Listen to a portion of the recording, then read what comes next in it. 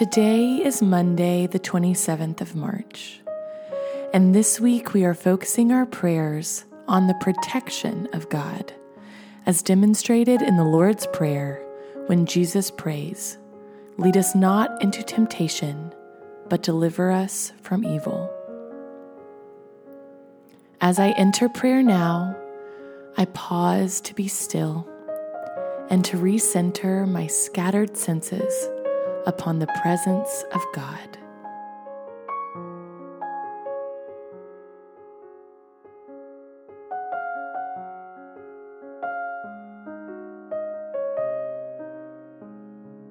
The Lord calls us to worship today with the words of Psalm 32. And we join with the ancient praise of all God's people, saying, "You are a hiding place for me. You preserve me from trouble. You surround me with shouts of deliverance. Many are the sorrows of the wicked, but steadfast love surrounds the one who trusts in the Lord." Today I am reflecting on the words of Genesis 3, where the serpent comes to Adam and Eve in the garden to tempt and to deceive them. Now the serpent was more crafty than any other beast of the field that the Lord God had made. He said to the woman, "Did God actually say, 'You shall not eat of any tree in the garden'?" And the woman said to the serpent, "We may eat of the fruit of the trees in the garden, but God said, 'You shall not eat of the fruit of the tree that is in the midst of the garden, neither shall you touch it lest you die.'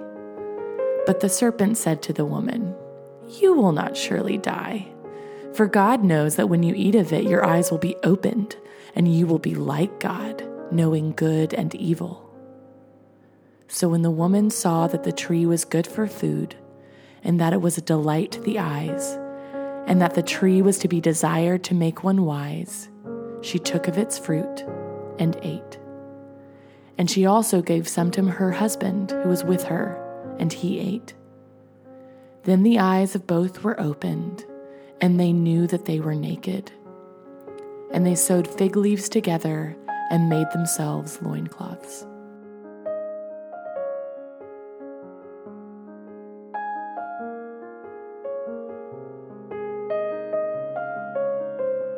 O Lord, how easily we are deceived into believing that you do not know what's best for us, or worse, you do not want good things for us. Though you are a good Father who promises to give good gifts to his children, we are quick to believe the worst of you. Things we want that we don't have, and we think, God must not love me, or he would give me that thing I desire. O Lord, forgive us. Our desires have made us blind, and we have missed the greatest gift you can give, relationship with you. Just as Adam and Eve chose a bite of fruit over walking with you, naked and unashamed in the garden, so we choose what we want over intimacy with you. Have mercy on us, O God, and draw near to us even still.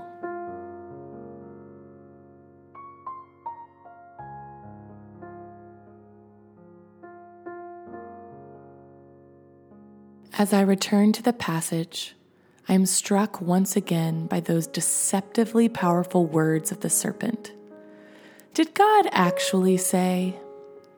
4 little words, and the seed of mistrust enters the world and starts to wreak havoc. Sally Lloyd Jones in her Jesus Storybook Bible calls this the terrible lie, because with those 4 little words, our hearts immediately start to wonder, does God really love me? If he says no, does he really care? Where has God said no to you recently? Or maybe just not yet? Perhaps with a command that you wish wasn't in Scripture, or a closed door in life that you wish was still open.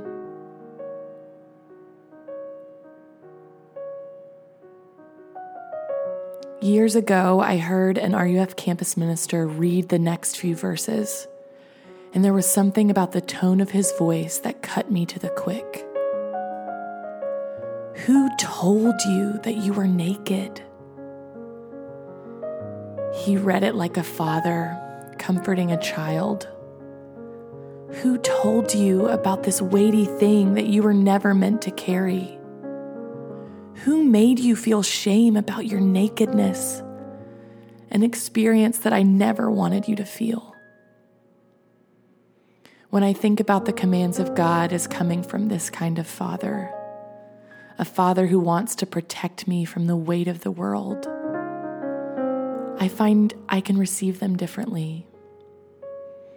I hear them as his way of lovingly protecting me from the evil only he knows, instead of keeping something I want from me. How does seeing God as a loving father who longs to protect you change the way you feel about the no's or the not yets that you have received?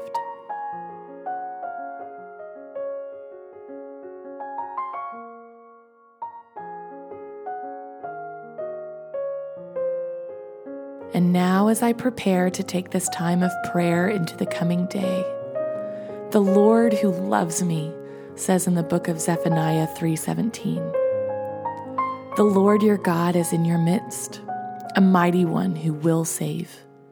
He will rejoice over you with gladness. He will quiet you by his love. He will exult over you with loud singing." Now let us pray as Jesus taught us to pray. Our Father, who is in heaven, hallowed be your name. Your kingdom come, your will be done, on earth as it is in heaven. Give us this day our daily bread, and forgive us our debts as we forgive our debtors. And lead us not into temptation, but deliver us from evil.